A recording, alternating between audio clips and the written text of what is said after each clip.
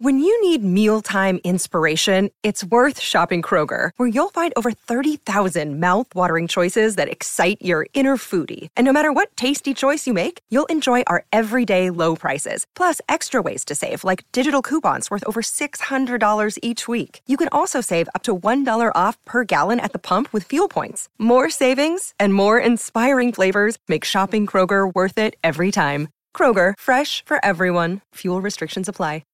Heroes get remembered. Here's the windup. Legends never die. Fastball hit deep to right. This could be it. Way back there. Oh, welcome to Hardball.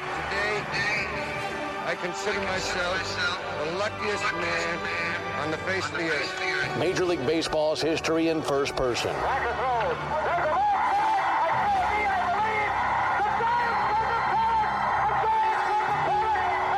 Conversations that span almost 20 years. It is 9:46 p.m. with the men who saw and made that history. Sandy into his windup. Here's the pitch. Many of whom are no longer with us. Swung on and missed. A perfect game. Stories from the 1930s. High fly ball going deep left. If they do it. Back to the wall goes Bella. It is home run the Pirates win. To the 21st century. That ball is going to be out of here. It's gone. It's 7:15. There's a new home run champion of all time, and it's Henry Aaron. This is Hardball. Dad, you want to have a catch? Welcome into Hardball. My name is Chris Domino, and thanks for finding us and taking the time to be a part of our little piece of the baseball world. Let me also start by saying thank you to Keith Ippolito, who helps put these things together. And these things are not easily done. I appreciate the work that he does put in, and I hope you do as well. I hope if this is your first time in, you enjoy it enough to drop back in the future and catch up with the episodes already posted here. If you get an opportunity to spread the word or rate and review, much appreciated. If you are new to Hardball, here's what we're trying to do week in and week out and why I hope you believe it matters. These conversations started 20 years ago, and for one simple reason. Everyone has a story. And to believe that we know what someone's story is just because we see them play on our TV didn't seem to make sense. So it was time to hear some of them firsthand. And tracking down these men and asking them if they would like to talk about their careers, the people they played with and against, and the plays, games, the wins, and at times the losses, was fascinating even before the record button was hit. I've also realized that to document history, you have to keep seeking it out.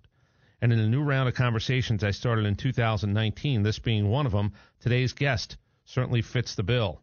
As a history maker and party to some of what many people believe bridged the gap of the game's greatest era. Hall of Famer Joe Morgan watched the game of the 50s and started his career in 1963 and finished up in 1984.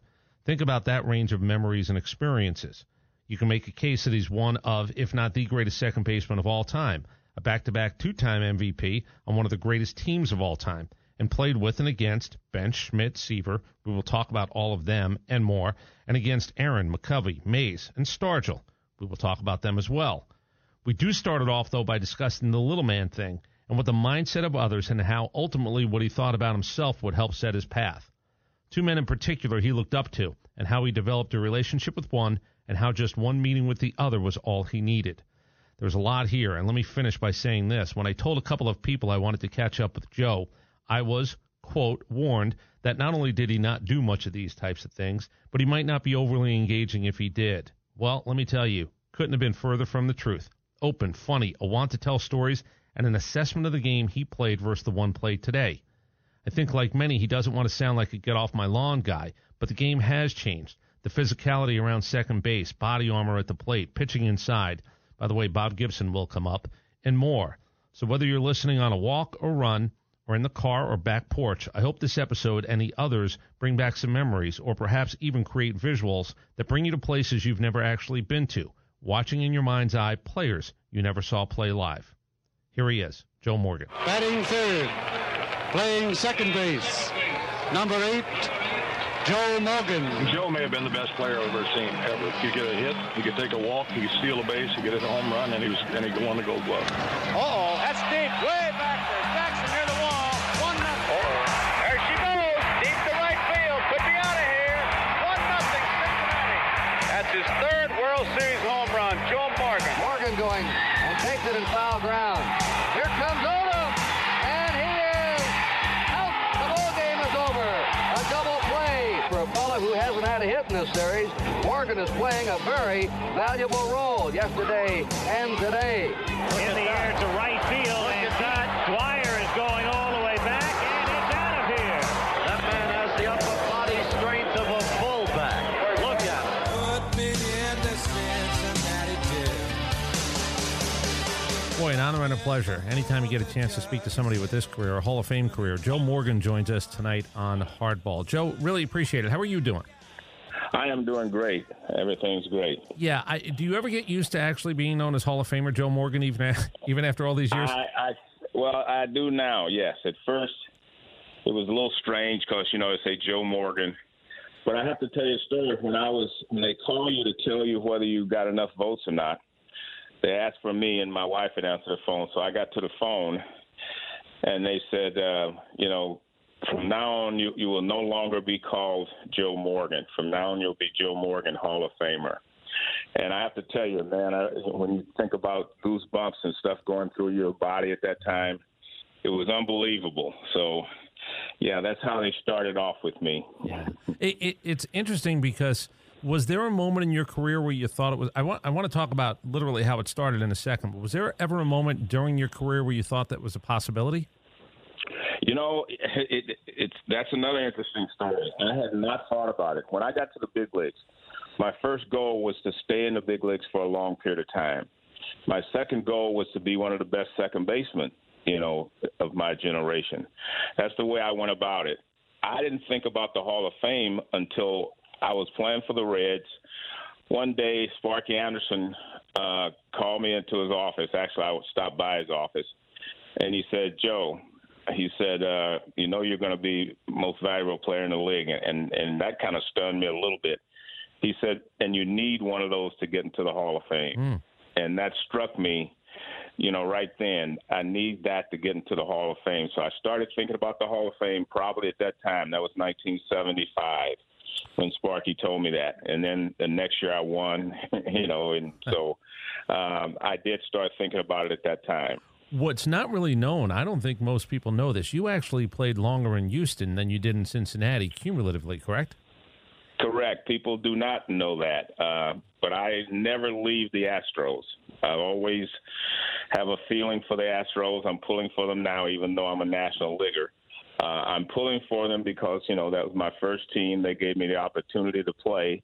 You have to remember, I was 5'6" or something, 150 pounds. Not a lot of teams were banging on my door, and the Astros gave me an opportunity to play in the big league. So I will never forget that. Everybody has a signing story. I want to ask you about that in a second, but I'm going to say what you just said. So I have a 14-year-old daughter, and she plays soccer. And she went through a growth spurt in the last year and a half to get to 5'4". But I'm telling you, she was 4'11" playing. She was 4'11" up in age. When she asked me what I was going back to the studio for, I said, "Well, I'm going to be speaking to a gentleman by the name of Joe Morgan." I said he's a Hall of Famer, so she understands Hall of Fame. Then she asked me, so she knows Jose Altuve. And I swear to you, Joe, this just happened about 2 hours ago.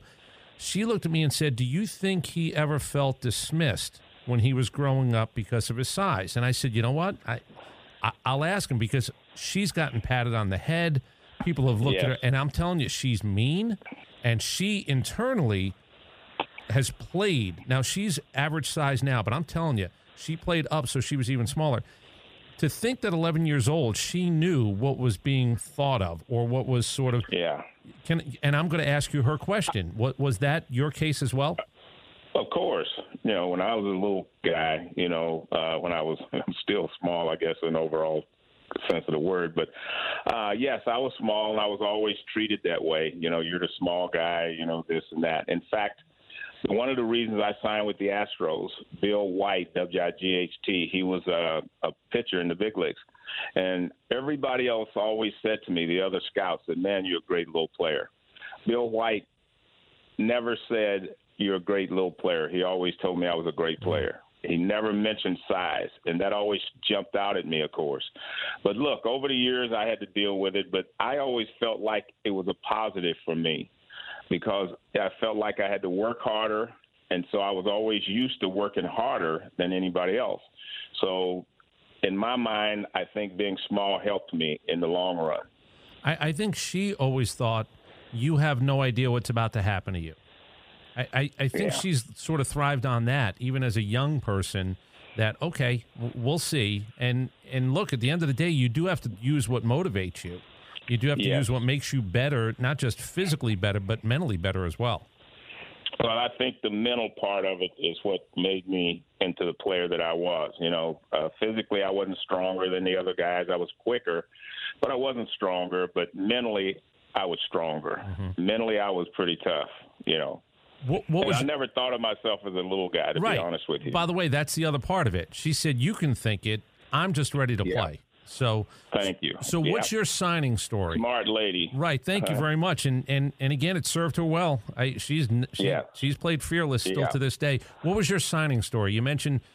Yeah, it was interesting because, Bill White came to my house and he wanted to sign me. And, and of course, my mom and my dad and I were all sitting in the front room with him. And he wanted me to sign. And my dad and I said, well, where do we sign? My mom said, no. I want my son to finish college. I was going to college. That was my first year in college. She said, I want him to finish college. I want him to get an education. This baseball thing, you don't know what's going to happen. That was my mom.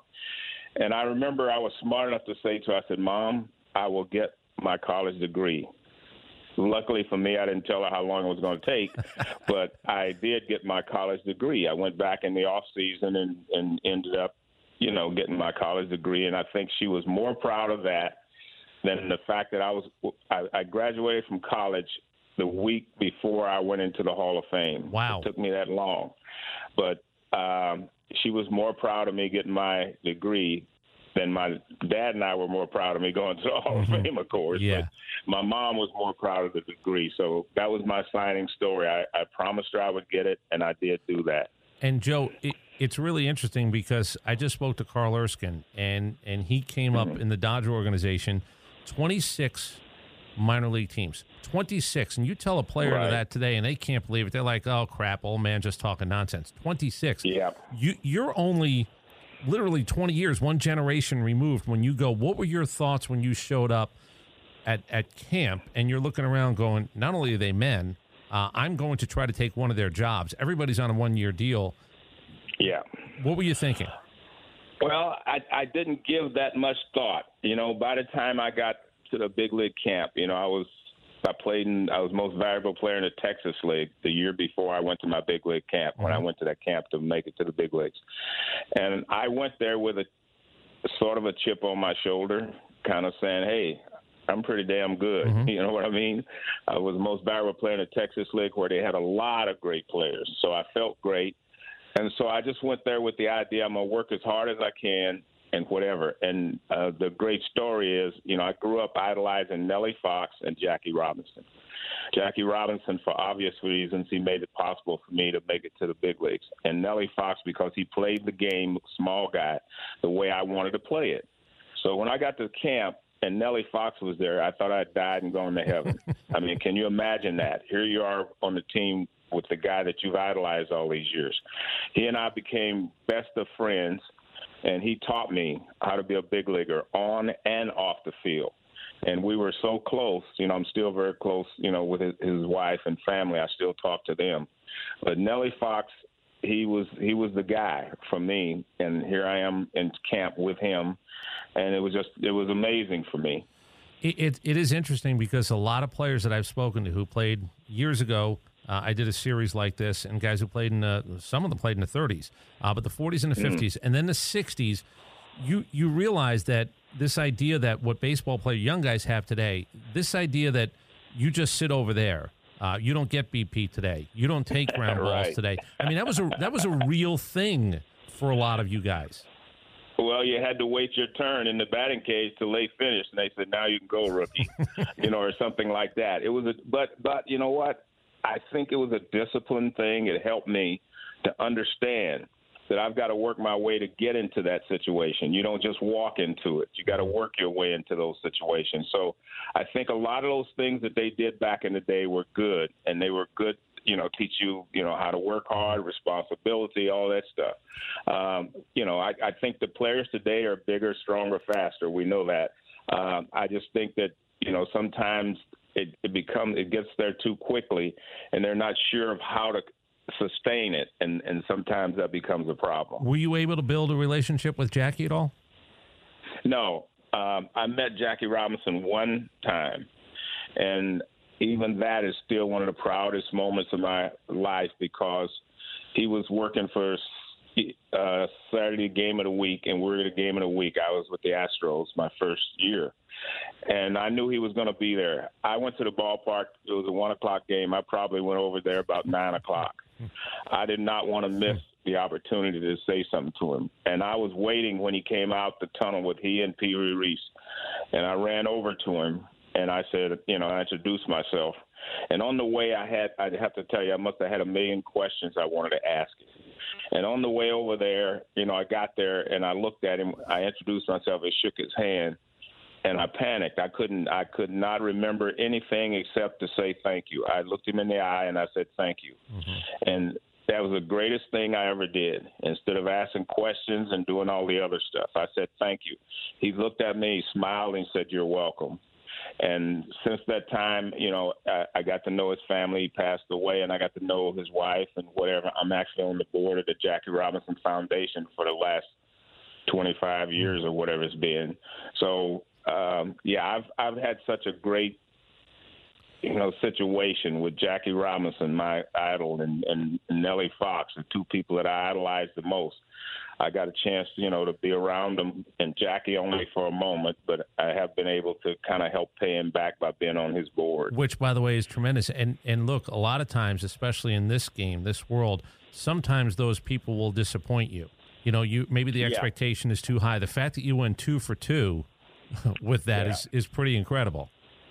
Yeah, Nellie Fox, to say that, he was more than what I expected, he was 10 times more than what I expected. And Jackie was too. Just the look in his eyes and when I looked at him and was holding it, shaking his hand, that told me a lot right there. Joe, how did you end up in Cincinnati? For people who don't realize that I know there's a story behind it. Well, it's a long one, but I'm going to try to tell you the shortest one I can get to. When I played for the Astros, I started, as a Colt 45, of course, but then I played for the Astros. And I still, to this day, say if the Astros would have been more patient, we could have won something there and sustained it. Jimmy Wynn, Rusty Staub, we had all these great players, Cedeno, Bob Watson. I can go on and on. But I'll tell you a little story. I got traded to Cincinnati because the year my final year in Houston, we played in the big Astrodome, big place. Mm-hmm. And I was tied, I think, for the home run lead or second, first, close. I hit 14 home runs, I think. And that was more than anybody but one person. Jimmy Wynn was hurt, I think, that year, so he would have hit more. But in any case, they needed power. And so, Lee May of the Reds, they wanted Tony Perez or Lee May. So they ended up, getting Lee May. They wanted a power hitter to, and Cincinnati needed some more speed. So it was kind of a match made in heaven, so to speak. So they sent Lee May to the Astros, and he didn't hit a lot of home runs there because that place was so big, and the only person that hit home runs there consistently was Jimmy Wynn, the toy cannon. So that's how I got to Cincinnati. And even then, I wasn't happy to go because I didn't want to get traded from Houston. I knew we had some good players, Larry Durker, pitcher. We had all these great players, Don Wilson, we had a lot of great players. If you go over those lineups now, you realize how good those players were. And so I didn't want to go. I was unhappy that I got traded. And I went to my dad's house one day, and we were just talking. And my dad looked at me and he said, "You know what, son? Now you have a chance to play in the World Series."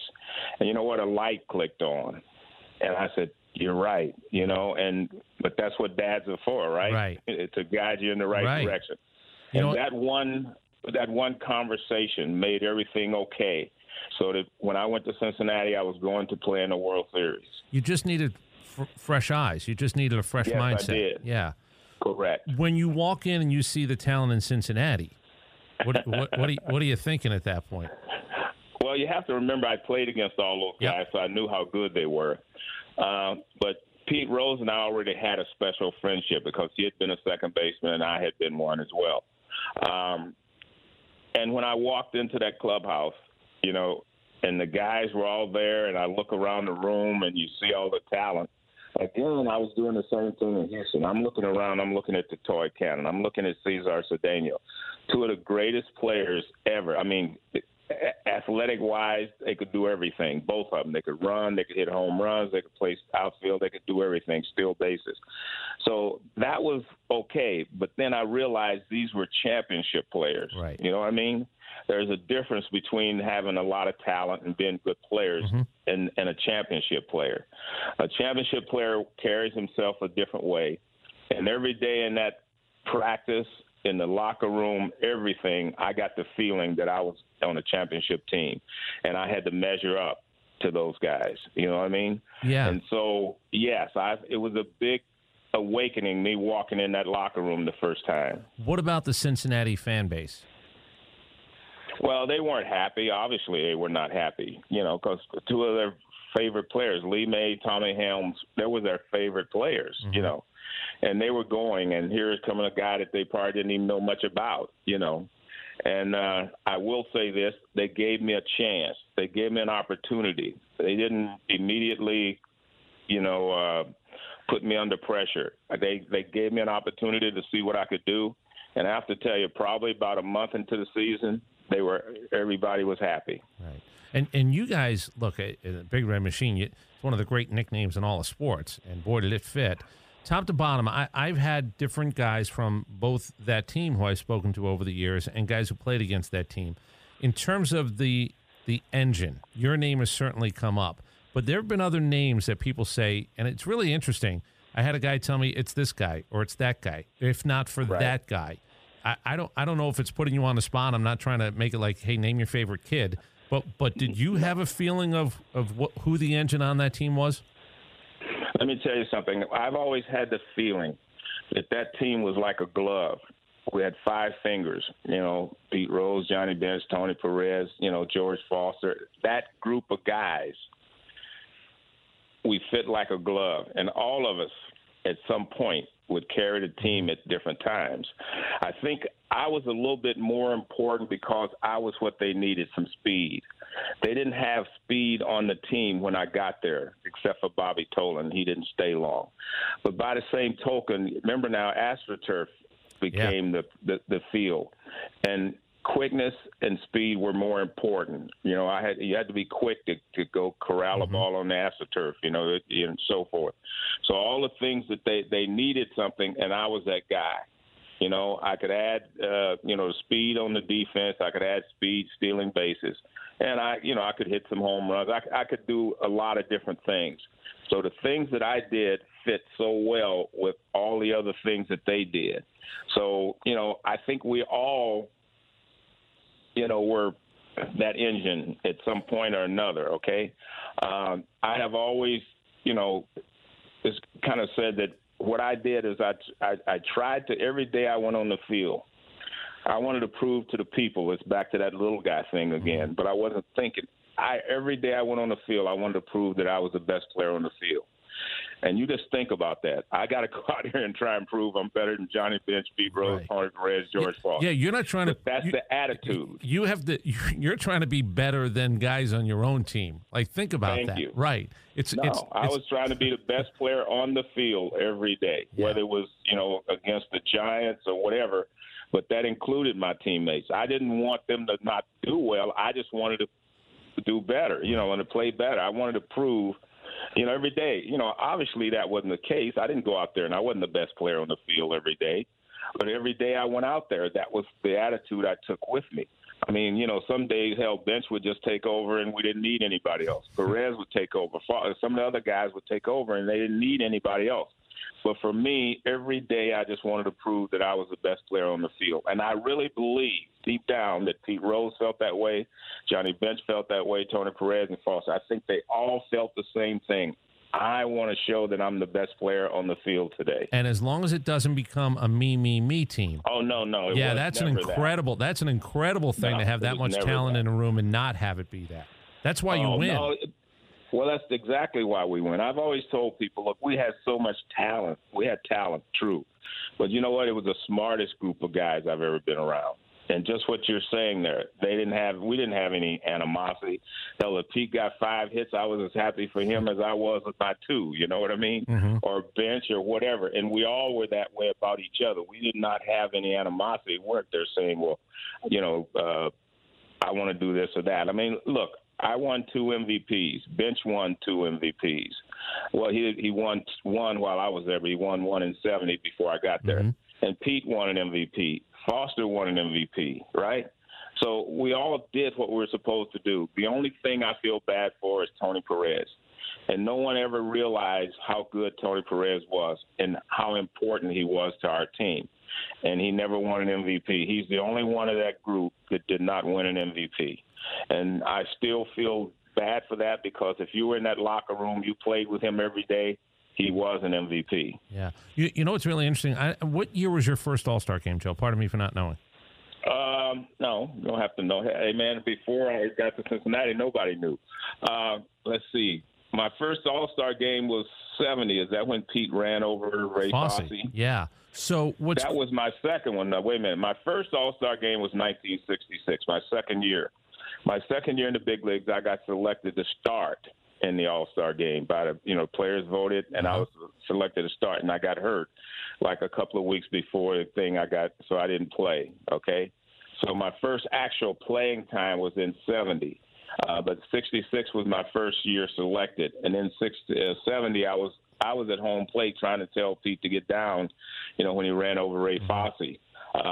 So that was my first All-Star game that I played in was 1970. I want to ask you, what's it like to walk in that room? You know you can play. You got picked in 66, but that room and the idea of what that game meant to the National League. In those days. Yeah. Well, I grew up here in the Bay Area, so I idolized Willie Mays, McCovey, Cepeda, Marichal, all of them. And all of them were on the All-Star team my first year, 66. And somebody knew I was from the Bay Area. They lockered me next to those guys. I mean, you have to remember that was 66. I graduated from high school in 61. And I had been over there watching the Giants. I grew up, just going to the games. And then I got 65 was my first full year in the big leagues. So 4 years after I graduated from high school, here I am standing next to the guys that I've been idolizing since they came to San Francisco. And so it was an unbelievable experience for me that day. The only negative, obviously, is I couldn't play because I was supposed to start, in that game. And I did not get to play. But, I was there to see everything that went on and how to carry yourself and so forth. So it was an unbelievable experience. And, Willie Mays, McCovey, Cepeda, Marichal, all of them became good friends with me before we all retired, before we all made the Hall of Fame. We were all friends because they all lived, Mays and Cepeda, everybody lived in the Bay Area except Marichal. So I would do things with him. I'd play golf with Mays. I'd play golf with McCovey, and I had a relationship with these guys after that All-Star game that day. So it was fabulous. Were you aware, as you became a veteran, not only in the league, but a veteran of the All-Star game, about the young version of you? There's somebody sitting on that side of the locker room who was you 10 years later. Like, you are one of those guys. Because, look, the advent of TV baseball and the game of the week, and we're going to talk about the 75 World Series in a second, but these guys actually had a chance to see you. So there's some 23-year-old who's in a room with you guys at that point. Were you aware of that? Well, they made me aware of it. Some of the young guys would come over and say, man, I've always admired the way you play, or, they'd say something, they'd give a compliment. And so, yes, I was aware. I don't think there were as many young players, though. You have to remember, back in those days, the All-Star game was the All-Star game. I mean, the National League wanted to prove they were better than the American League. And it was always that was the way it was played. It wasn't played the other way. Mays and those guys would play until the game was decided. It wasn't like they played 3 innings and leave, et cetera. And I remember the first All-Star game, Warren Giles was the president, and he came in. And he says, guys, you're not here to have fun. You're not here to do anything except beat the American League. You are the National League, and we are here to prove that we are better. And every year I heard that speech. Every year I made the All-Star team. Mays would give that speech sometimes. Somebody would give that speech after Giles was gone. Somebody would give that speech. Guys, we are the National League. You know what I mean? Yeah. And just to say it in that direction was always important. And we kind of played the game to win every year, and I think it took the American League a long time before they really started playing it to win. You know, it's really interesting because you work in the media as a broadcaster for so long. I want to ask you about 75 because night World Series games really were only 4 or 5 years old at that point. So the idea that it's not day baseball, we think we have something, let's put it on in prime time. But the Fisk game, that series, but certainly the Fisk game, I don't know if there was a bigger TV game for baseball because it had to be the next day, the water cooler talk. And all of a sudden, I mean, you tell me, you lived it in every way, shape, and form. I think baseball needed that primetime moment to actually become, oh, yeah, by the way, we are a primetime game. This is what is supposed to be happening. I am so proud of the fact that I was on the team when they first started playing night games in the World Series. I grew up idolizing the day game World Series, you know what I mean? And I wanted to play. But by moving it to the night games, it allowed more people, obviously, to see it. The 75, World Series, we can argue one way or the other, the greatest series ever or not. There's a lot of great series. But in 75, it was a lot of things going on because the Reds had been dubbed the Big Red Machine and we hadn't won anything. You know what I mean? Yeah. We were just a lot of good players, hadn't won anything. So that 75 series was very, very, very important, to us and our legacy and the legacy of the Reds. So 75 and have to sit for a couple of rainouts and all that stuff. We hated that, but it gave time for the drama to build, I think. Everything was building and building. And when we took the field in Game 6, after all the rainouts, except whatever, because we kept waiting because we just needed one more victory. So, when we took the field in Game 6, man, it was, I don't know, you tingle. I was watching the game yesterday and people are talking about, well, how can a 20-year-old do this under this pressure and whatever. To me, the first game of the World Series, there is no pressure. I mean, you have worked all season to get to the World Series. This is your relaxing moment. Enjoy it, just and take it all in and enjoy it. And once the game starts, obviously, you're going to play it like you always play, under pressure, trying to win. But I did not accept that. And I'm saying, well, how are you supposed to play? I mean, you're supposed to just go play. That's what you're doing. And, I heard him ask him, well, what do you think about facing Cole? And I'm saying to myself, no pitcher is invincible unless his name is Koufax and Gibson in the World Series. Those are the only invincible names I know in the World Series. Do you remember though, lining up on the first or the third baseline, tipping a cap, the bunting? You're trying to create normalcy. It's very interesting that you put it that way. But you are trying to create normalcy in an abnormal situation.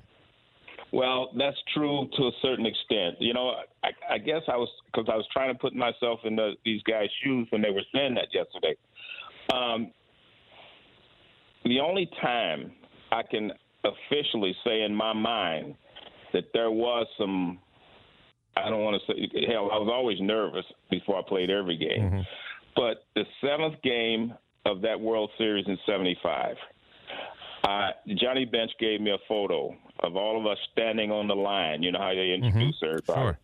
He gave me a photo. And I have to tell you, when you look at that photo, and one of these days go back and look at it, if you look at that photo, every guy on that team, we're not talking to each other, we're not doing whatever, we're getting our minds and ourselves ready. And each one of us was doing it a different way. You know what I mean? Yep. I thought it's the greatest picture I have, and it's big on my wall here, and I look at it periodically, and I see it. I end up signing a lot of those photos too. So, but I look at it, and that is an unbelievable photo because it tells where everybody's mind was on the Reds, and nobody's talking to each other. We're getting ready to do battle because this was it. I mean, it's Game 7. See, to me, Game 7 is different, than Game 1. Hell, yesterday would have been fun for me, But Game 7 is a little different. You have to stay in the moment for 2.5, 3. Well, 3 was 2.5 hours back in those days. You got to stay in the moment for like 4 hours now. Were you a guy? It is different. Yeah. Were you a guy who appreciated? And I mean, you got to get ready for Game 7. But was there enough of a fan in you, or the idea of what was going on in Fenway when Fisk goes deep, and you're walking off the field and you go, "Damn, this is pretty amazing." I mean, can you even get yourself to that place where you're almost out of it for a second, and you're out of that moment of being Joe Morgan, the guy who's playing second base for the Reds, to go, this whole thing is pretty amazing. That is a great question, because I have to tell you, I can't remember getting out of the moment. I did not. You know what I did do, and people laughed at me? I stayed on the field until he touched all the bases. Mm-hmm. No one else did. The Reds and the other guys went in, and I stayed there to make sure he touched all the bases. I ain't no way they would have called it, you know what I mean? But I stood there and watched him touch every base. Okay, so we go in the locker room, and my lockers was always next to Pete. And I walked in, and Pete was talking to the reporters already. And he was laughing and joking. He says, "Wasn't that a great game?" He said, "I was just happy to be a part of it." And for a moment there, I said, "Is he crazy?" You know what I mean? Yeah. Hey, man, we lost. Yeah. But it did hit me what he was saying, because it was a great game for the fans and for baseball. But I guess I had this thing in my mind that we could not lose another World Series. We had to win this one. And I just never got out of the mode of winning, okay? They were asking me the same question, "What about this game?" I said, "What do you mean, what about it?" I said, "Yeah, it was a great game, but we lost." Yeah. So, Pete was saying he was proud to play in such a great game. I could not say the thing. I said, "We lost." I mean, that's just my personality is a little different. And like I said, I have to stay where I have to stay to be able to do the things that I had to do. So, I mean, I don't think I was very good company after the game. We went back, and our family, my wife was there, our wives were there. I just was, I'm sitting there, can't wait till the next day. Right. And I don't know how much sleep I got that night. I don't think I got a lot of sleep, okay, because I was playing the next day's game in my mind again and what I needed to do and so forth. So, no, I could not enjoy the moment, so to speak. I did later, but I could not at that time. So where do you end up when you win that World Series that night? What's the party? What happens when you guys win Game 7? And that's very interesting, too, because, when I was on deck circle, the winning run was at third base, I think, in the ninth inning. Pete was the hitter. And I think it was Johnson came out to the mound, and I was hoping that he would walk Pete. There was a left-handed pitcher on the mound, so I was hoping he'd walk Pete, to get to me. But I had proven to them and showed them, because I drove in the winning run in Game 4 or 3 or somewhere in there too. So they weren't in a hurry to see me up there either, okay? So they pitched to Pete, and he ended up walking on a 3-2 pitch, whatever. And I was so happy. I mean, I know this sounds a little selfish, so to speak, but I was so happy that I was going to get the opportunity to drive in the winning run. Look, when I was a kid, I played in my backyard. I'd throw up rocks. This is the 7th game of the World Series, 2 outs, runner on third. You know what I mean, or something. Yeah. And I'd hit those rocks over the fence and so forth. So, and you know what? I always got a hit. And I have to tell people, I was walking to the plate, and not one time on my way to the plate did I think did not think I was going to get a hit. I thought I was going to get a base hit. Every stride I took to the home plate. And when I got the hit, obviously I was very happy. Yeah. Now, once we got in the locker room and we were celebrating, and I was sitting there by myself, and I said to myself, what if I wouldn't have gotten a hit? That was the first time any negative thought came to my mind. And so, that's kind of who I am. I have to do things. I had to do things in those days a little different than maybe someone else, and that's the way I got myself ready for everything. I was very positive because I had a lot of confidence in my ability to handle any moment, any situation. And I was lucky. Look, let's face it. I could have hit a line drive at somebody and they could have caught it. Right. You know, Yep. I mean, you know, I was blessed to be able to get the hit and to help, you know, break a string of 40-something years without a world championship in Cincinnati and to put the Big Red Machine on the map. Yeah, it doesn't matter. Up until then, we're just some other good team. Yeah, it doesn't matter who you are. 3 out of 10. That's the reality of this game. When you're really good, 3 out of 10 is the reality. Yeah, thank you. So what do you do that night when you guys are celebrating? I'll ask you about the parade in a second, but what's that night like for you guys as a group? Well, as a group, you know, and both of the championships I won were on the road. 76, the next year we beat the Yankees in New York.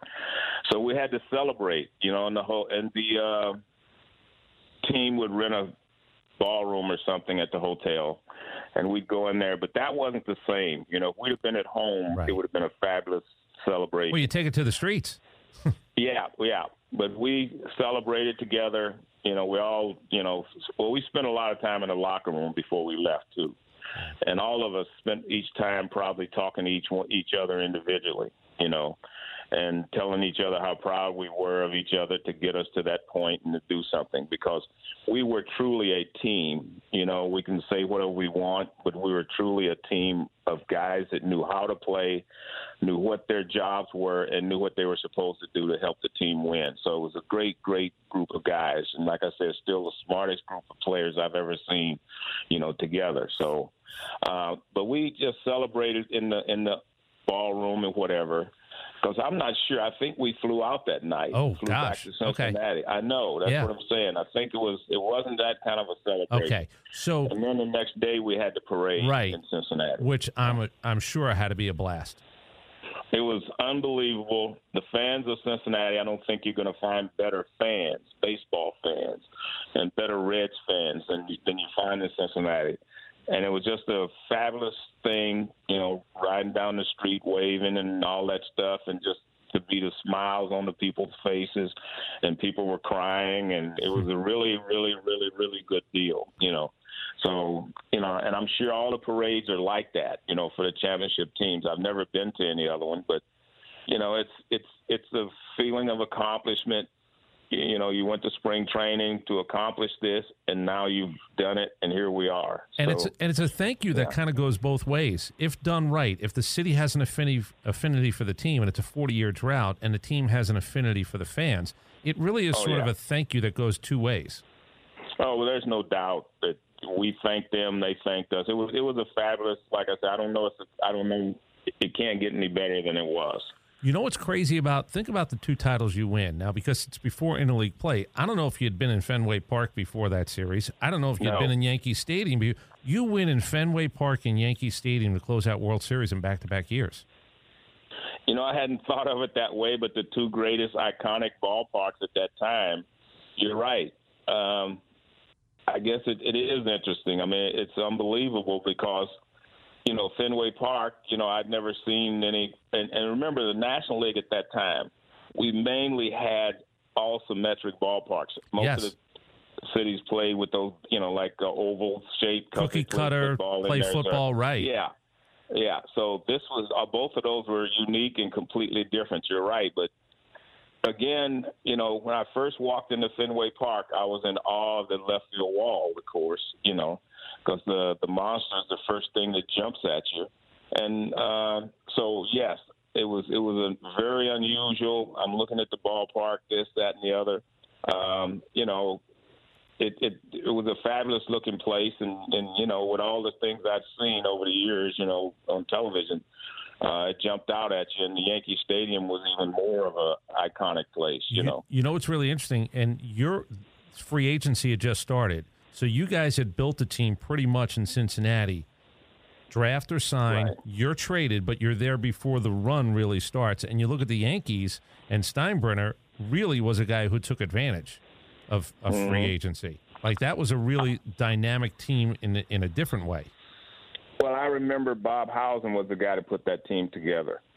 And when we were celebrating that night, going back to the 75, you know, after we won the championship, we were all in that hotel together. And we looked at each other, and he said to me, you know, congratulations, blah, blah, blah, blah, blah. And then he said to me, he said, Joe, this is the last team that will ever be built this way. And I'm not going to joke with you. It didn't faze me a lick. What's he talking about? You know what I mean? I'm here to celebrate, you know. But his point was, you know, there wouldn't be any more teams built like that, where you trade and you're homegrown and you trade for people. And then at the end of that year, you know, probably December or sometime, he sent me a letter. And he basically said the same thing, you know, unfortunately, you know, this is the last team that will be built like that, and you were a part of it, or something like that. I can't remember. It was a personal letter. It wasn't just it was personal to me about some other things too. And I did not comprehend even then, you know, and then the next thing I know, they traded Tony Perez. Right. The next year, you know, after the next year, Tony was gone. So it wasn't going to be built. There wasn't any more teams going to be built that way. And like you said, after that, it became more free agency and everything else. And you participated. Look, you didn't end your career in Cincinnati. I'm sure a lot of people know that. I don't know how much you enjoyed those other stops. Not really by choice. Okay. You know, what happened was, you know, Pete left first, and then Tony got traded. Sparky got fired. It wasn't the same team. And to be honest with you, I didn't want to stay there anymore after that. I ended up going back to Houston because I'd always wanted – I said when I left Houston, I hope to someday come back here and help win a championship. So that became available, and that's why I went back to Houston. Yeah. You also Seaver comes over. Let me just ask you about a couple of guys real quick. And if you don't mind, give me the first thing that pops into your mind. Tom Seaver, what do you think of? New Yorker, but became a great friend. You know, when you play against a guy and you compete against a guy, I didn't like him, and I'm sure he didn't like me. You know, I mean, we're competing. And then he comes over, and all of a sudden you say, well, damn, this guy's a great teammate. You know what I mean? Yeah. And we became friends, and we're friends up to this day. I'm feeling bad because, you know, he's not doing well health-wise. And I went up to his vineyards and walked the vineyards with him, you know, when he was healthy and blah, blah, blah. So, but he was a fabulous person too. He fit very well with the Big Red Machine. Yeah, you know what's crazy? Very smart and whatever. Right. I grew up in Staten Island, New York. My dad was a Brooklyn Dodger fan, couldn't root for the Yankees, so we waited for the Mets. We became a huge Met house. So I'm turning 14 when the reality of, oh, my God, if they can get rid of Tom Seaver, the world is now officially flipped upside down. Like, as a 14-year-old, you go, this is insane. That's Tom Seaver. As a 30-year-old or whatever I was at the time, it was the same with me. They traded Tom Seaver to us. You know what I mean? Right, which will tell you anybody can be traded at that. Like, that's what I thought. Oh, my God, if you could there's the reality of the business of the business. Yes. Yeah. You played with Nolan? Yes. I played with Nolan in Houston in 1980. When I left the Reds to go back to Houston, Nolan was there. He and J.R. Richards. Unbelievable. You know, they talk about, you know, Garrett Cole and Justin Verlander. I tell you what, J.R. Richards and Nolan Ryan weren't any better than those two. There's not any better. And finally, you don't have to face them. That's the beauty of joining a team like that, is you don't have to face them. You know what? I have to tell you the truth. I didn't mind facing them. And I didn't mind it because, you know, I guess I've always played this game to compete. And if I'm in the batter's box against Nolan Ryan, I know I better be on my P's and Q's. I better have my game up to speed. If I'm facing J.R. Richards, you better be ready because they'll embarrass you, you know. Yeah. So it was I never thought of it that way, plus they were right-handed. And you get a chance to play with Schmidt. I played with Mike Schmidt. Mike Schmidt had more ability probably. I mean, he was just unbelievable. He had just so much ability, you know, run, throw, field, hit for power. He could do everything. I just always felt that Mike didn't have the the confidence or the swagger that, you know, the other guys that I knew, Pete, Johnny, Tony, all the great players that I knew, he didn't have that swagger. He just was a player, you know what I mean? Yeah. And he was unbelievable, though. Well, arguably, when you're arguably the greatest to ever play your position, and when you make the All-Century team like you, then you realize. So I want to ask you about the turf real quick. As a second baseman, Give me the couple of guys, left-handed bats, that the turf gate, look, if you can back up a little bit, and you could, but were there a couple of guys in the course of your career, lefties, I'm assuming in particular, although some righties could probably shoot it that way, that you said, there's a really good chance I could catch one right in the chest because they just big. Well, probably Willie McCovey comes to mind first. Willie Stargell comes to mind, second. Those two big guys, man, and when they hit it, it was hit. And then Dave Parker. So all three left-handers, and, we played on that AstroTurf, and sometimes that turf would be wet. And when that ball hit, they'd hit a ball and it hit and skid. And I'm really blessed because one day Sparky had us playing in, and Dave Parker was hitting, and he hit a ball. It hit that wet turf, and I was actually trying to get out of the way, and it hit my glove.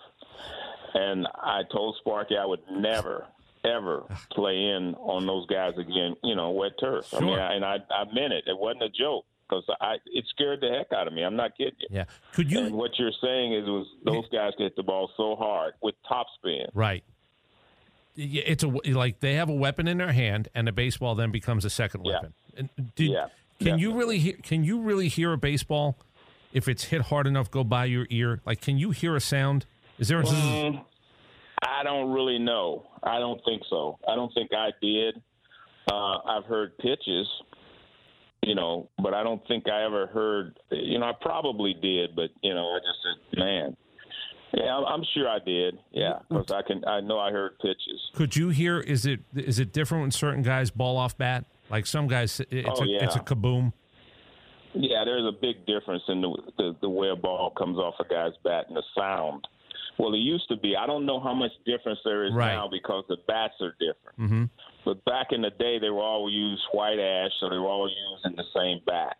I see so many bats on TV now. I don't know what kind of material they're made out of. They don't use the ash bats anymore. So I don't know exactly what they're using. And I know if you go into a lot, how long could a glove last you? Well, mine lasts a couple of years at least. Yeah, I use a couple of years because once I got one like I liked it, I don't know. So I mean. The last one I had, I probably used it for the last 4 years or 5 years. All I would do is change the web, and put some new rawhide through the fingers. Once I got it, I had, my last glove to me was just perfect, for me and how I wanted to use it. So I used that, like I say, I used that probably 4 years or so, maybe, the last 4 years or something. I'm very respectful. You don't touch a guy's glove unless he hands it to you. You don't touch his bat unless he says, here, pick it up. I mean, it really is an interesting thing. And for the right reasons, the affinity or the comfort you can create with the equipment. No doubt. I mean, mine was more with the glove than it was the bat because, you're going to break a bat eventually, and you try to find, when I get a shipment of bats, I'd go through them and try to find the ones I thought and number them like 1, 2, 3, which I thought the best, and use them in batting practice until I found the right one that I thought it was the right one. So it was more with the glove because that was just a feel. Yeah. The bat was more of a, I don't know, it was a utensil. It was replaceable. Yeah, it was replaceable. The glove, I would have, if I had to change gloves in the middle of the season or something like that happened, that would have been different. What do you think of the rules now around second base? Because, everybody knows the Pete Rose, Buddy Harrelson, and I've seen guys literally knocked into the outfield. Well, I've got a zipper on my knee for that, because of it, because I got my knee torn up. Look, it would be easy for me to say, first of all, I don't like the rule where you can't break up a double play. Right now you got to slide right in. I like the rule if they say you have to stay on the ground. You know what I mean? Mm-hmm. That would have been okay. Right. But having to slide straight into the bag and can't go across the bag, no, I don't like that. I was very proud of being a second baseman because it takes a special person to be able to stand there and let guys come in. They're coming to break you in half, and you have to make the double play first and then worry about your body. Right. I was very proud of that. I tell people now, because I work for the Reds, and they say, well, we might want to move this guy. I said, anybody can play second base now because they can't hit you. So you just go stand on the bag, catch the ball, throw to first base on the double play. And I don't like the rule at home plate either, all right? I think the catcher has shin guards on and all that stuff. So when you slide to a certain place, all he's got to do is drop down and you're finished. So I don't like those rules. I understand them. I don't necessarily like them, but I understand that they're trying to, have the player's safety in mind. So I do understand that. I don't know. I just like the game to be played. And, I just don't believe that, a guy should be able to stand on the bag and throw to first base for a double play and the guy can't hit him. Right. The game wasn't meant to be played that way. I think, too, and tell me if I'm right about this, whether it's armor that guys wear when they come up, you don't really get pitched inside because there's warnings. Yeah. And I'm not telling you I don't understand the safety part of it, but I still, and I'm not a get off my lawn guy. I've sort of changed my tune as I've hit my 50s plus. I understand the game still has to be a game. It has to be fun. But I do think there was a legitimate measuring stick for guys who played in your era, the era before, maybe the era right after, for a few years right after you were done, that guys measured each other based about how hard they played. Did that guy work his job? Was he a player? And that's a real big thing to guys. Was he a player? Yeah, I do not like guys going to plate with armor on, okay? And it's a safety issue, I guess they're saying. Look, you can't pitch inside, so the hitters are able to go out over the plate all the time, and so, there's not a lot of margin for error for pitchers. Mm-hmm. You should be able to come off the plate inside, but I've seen guys come off the plate inside and they get kicked out of the game. Right. And so I won't say it's never easy to hit a baseball, but it's easier when there's no fear involved. And, let's face it. If you face Bob Gibson and you leaned out over the plate, he wasn't going to hit you, but he's going to get you off the plate. Right. And now they don't do that anymore, and that's not the way the game is played. They don't pitch inside. I watched the whole game yesterday, and I don't remember one guy, as we used to say, getting dust on their heels from leaning back from a pitch. Right. The whole game yesterday, I didn't see that. And so, part of that, and I don't know, I guess maybe it's like you said, I like to measure a guy's heart and his toughness as well as his skills. And, and that's not to say that these guys don't have the toughness or skills. We don't know because they don't play the game that way anymore. Every slide in the second base is a dive. Every, for stealing a base or something like that. So I don't know. It's the game is different. I'm not gonna, I'm not gonna get caught up in saying it was better when I played. That old thing. But I'm not gonna get caught up in that. But here's the other thing, Joe. Different. Yeah, here's the other thing about that. So I also believe that there's information that's really good information, whether you call it analytics, whether they have a number for everything, and guys are trying to invent new ones as we speak. Right now, there's somebody trying to invent a new number for baseball to tell you, Eureka, I figured it out. But I'm going to go back to what you said in the 75 World Series with that last at-bat in Game 7. I've asked for years now, and I've asked general managers, and I've asked people around the game, until you can tell me you measured a guy's heart rate or his pulse rate at moments like that, you don't have a complete anything on a guy. And if that's not important, then I got to tell you something. I think we're missing on something. Well, look, the numbers are for guys really that don't know the game, and they're trying to tell you that they do. And like you say, they're trying to invent new ways of doing things. And some of the things work, and some of the things are good. I think there is such a thing as too much information, too. Mm-hmm.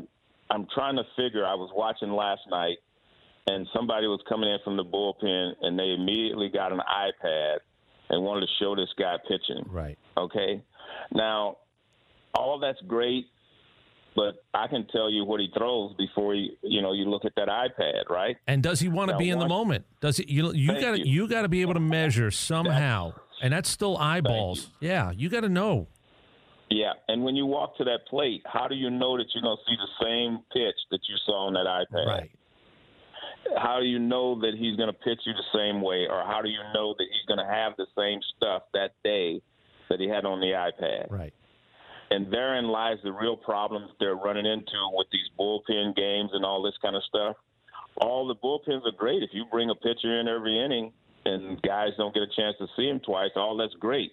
But if one guy comes in there and he messes up the rotation, now what? Yeah, game plan. Listen, one guy doesn't have right. what he had the time before. Yeah, there's an expression in boxing. Everybody's got a plan until they get punched in the face. Exactly. Yeah. And that's true. I mean, you don't know what's going to happen. So, look, baseball is a great, great game, and nobody's going to be able to destroy it, whether it's the numbers guys or anybody else. We old school guys. It's not going to change. Right. Everybody thinks because I'm old school that I don't like the numbers thing. See, that's not true. I'm not against analytics and stuff. I think some of the things are important, but I think others aren't. You know, when somebody tells me that an RBI is not as important as it was before, I try to figure out, well, how are you going to score runs? Everyone wants to say, well, walks are great, and walks are great. But how are you? Somebody's got to drive a run in. He's not going to walk from home to all the way around. So can I give you the one that drives me crazy? The one that drives me crazy is when people tell me a strikeout's just like every other out. I know. I hear that all the time. It's insane. I go through that all the time. It is insane. How can you call yourself an astute analytics guy or any kind of way, and you say that a strikeout's the same as a ground out or a fly ball? I mean, I don't understand how you can say that. Yeah. No one can make a mistake on a strikeout, but exactly. They can make mistakes on ground balls. We've seen them on TV. Or a fly ball, you can score from third on the fly ball. I'll give you another one. You can't score. A guy hits a screaming line drive. The next time up, that pitcher knows that. Don't tell me the strikeout is the same. I know who has more confidence at that moment after the strikeout. It's the guy on the mound. Thank you. It's not the same. I don't know, but no one's going to convince them that it's not. They say an out is an out. I've never. I just don't grasp that. But so, hey, let's finish with this. That night at the Hall of Fame, when it's just the Hall of Famers, and I've been fortunate enough. I've been up there a couple of times when Chipper got in, when Glavine and Bobby Cox and then when John Smoltz got. So I've made the trip recently, and I know those guys personally. I've been around them. Literally, I've watched Chipper's entire career, and Tommy and John and those guys. I'm very careful of asking about that night in that room because I know what it is and what it's supposed to be. But I will tell you, just the other day, who was I speaking to? Oh, Jim Rice. Jim Rice said, I'll tell you, the hitters talk about golf. So he was sort of letting me in on it a little bit as to what that night is. But that's got to be as great as the All-Star game. Hey, look at me. I'm in this clubhouse, and it's in the middle of a season. When you go back to the Hall of Fame, or when you're in that room for the first time, when you're invited to that dinner, it's literally the velvet rope of all-time velvet ropes. What is that experience like for a guy? Well, for me, you have to remember when I got elected, Ted Williams was still alive, yep. Willie Stargell, people that I just, Stan had so much respect for. Stan Musial, yeah, all those guys were still alive. Okay, Frank Robinson, whatever. All of them were still alive. It was kind of like what you're saying when I first, walked into the All-Star game. Yeah. Here are the greatest players that's ever played the game. It goes one step further. When you're at the All-Star game, these are the greatest players playing today. When you go into the private, room, you're with the greatest players who ever lived. So that's a step further, see. So, it was different then. A lot of those guys are gone now. But it still has to be an unbelievable feeling the first time you walk in there. Right. Look, I get goosebumps every time I walk in, okay? And that's just the way it is. Because I think, I'm walking into a room, like I say, with the greatest players who ever lived. And, when people don't think of it that way, whenever you say something, the greatest players that ever lived are the great, that's, to me, that says it all right there. Well, think about how many kids were picking up rocks and hitting them with sticks or bats in their backyard. Yeah. So then you become the 1% of the 1% of the 1% just to actually sniff it. Somebody pays you $8 to go play professional baseball. I don't care what level. Right. Then you're the next 1% of the 1% on top of that when you talk about that collection of people. Yes. It's unfortunate for me that I've been part of the Hall of Fame since 1990. I've been on the board for 20 years, I guess. I've been vice chairman of the board for 16 or 17 years. So I've got a lot of stake up there, as they say. Yeah.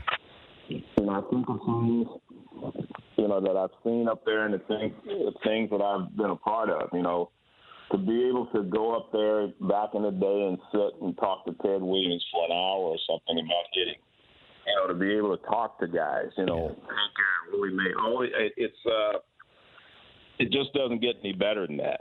So, it goes back to what I said. I was blessed, and I'll say this, I was blessed to play in the era that I played in, and I still think, because I guess, the era that I played in have the most Hall of Famers of any era. Yep. So I got a chance to play against those guys. I got a chance to see Willie Mays in his prime. I got a chance to see Hank Aaron in his prime. I only saw Stan Musial a little bit, not in his prime, so I didn't get a chance to do that. But all those guys, I got to see them. And I guess the thing that kind of bothers me a little bit now, and I have nothing against anybody, because they'll say, well, this guy's the best ever. And I'm like, what do you mean? You didn't see Willie Mays play? You didn't see, these guys play. And they didn't. And the truth is they didn't see them play. So they're gauging it by what they see today. Right. And so I guess in their mind that makes them the best ever, but they're not. Yeah. But, yeah, you have to pay respect and know the history. And, by the way, I'm very cautious of that as well. I will defer to people who tell me that guy's good, but you have no idea how good that guy was. Last thing for you, Joe. Have you ever, and I've asked this for 18 years. I think the first guy I ever asked was Phil Rizzuto. Do you ever go to bed at night? Do you ever dream about being a young player? Or have you ever had that dream where you're playing again and you're young and it's sort of that? Has that ever happened to you?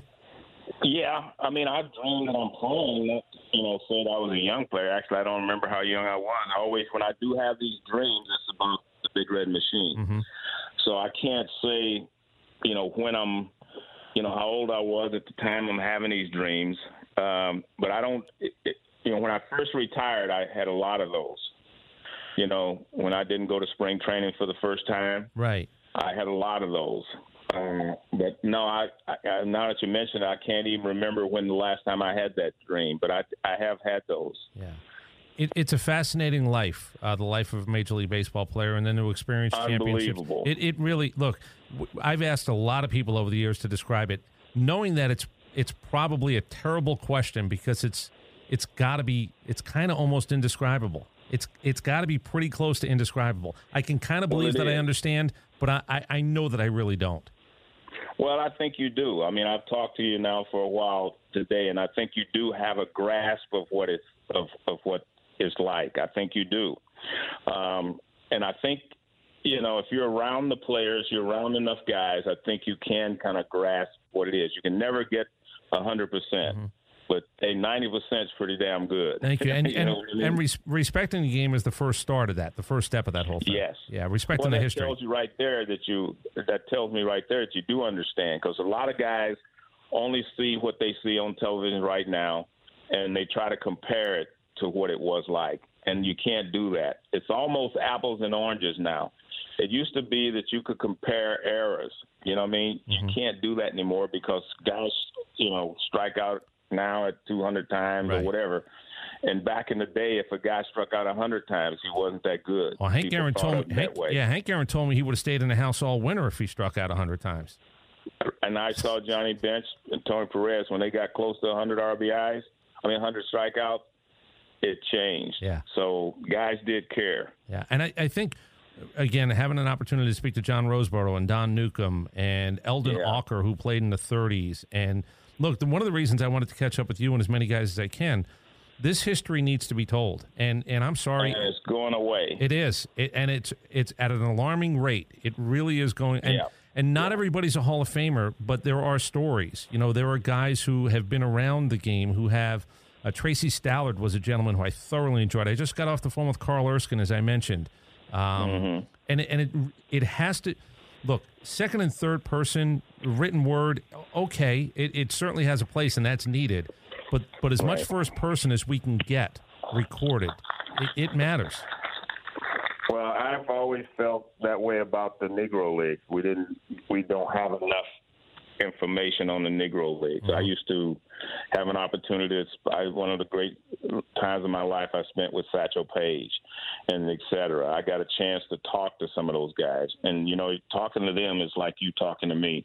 It's like, man, these guys had a good time. Yeah. You know what I mean? Yeah, and it wasn't easy. I'm going to tell you something. If you've never seen Negro and the Traveling All-Stars, it's a movie with Billy D. Williams. Billy D. Williams.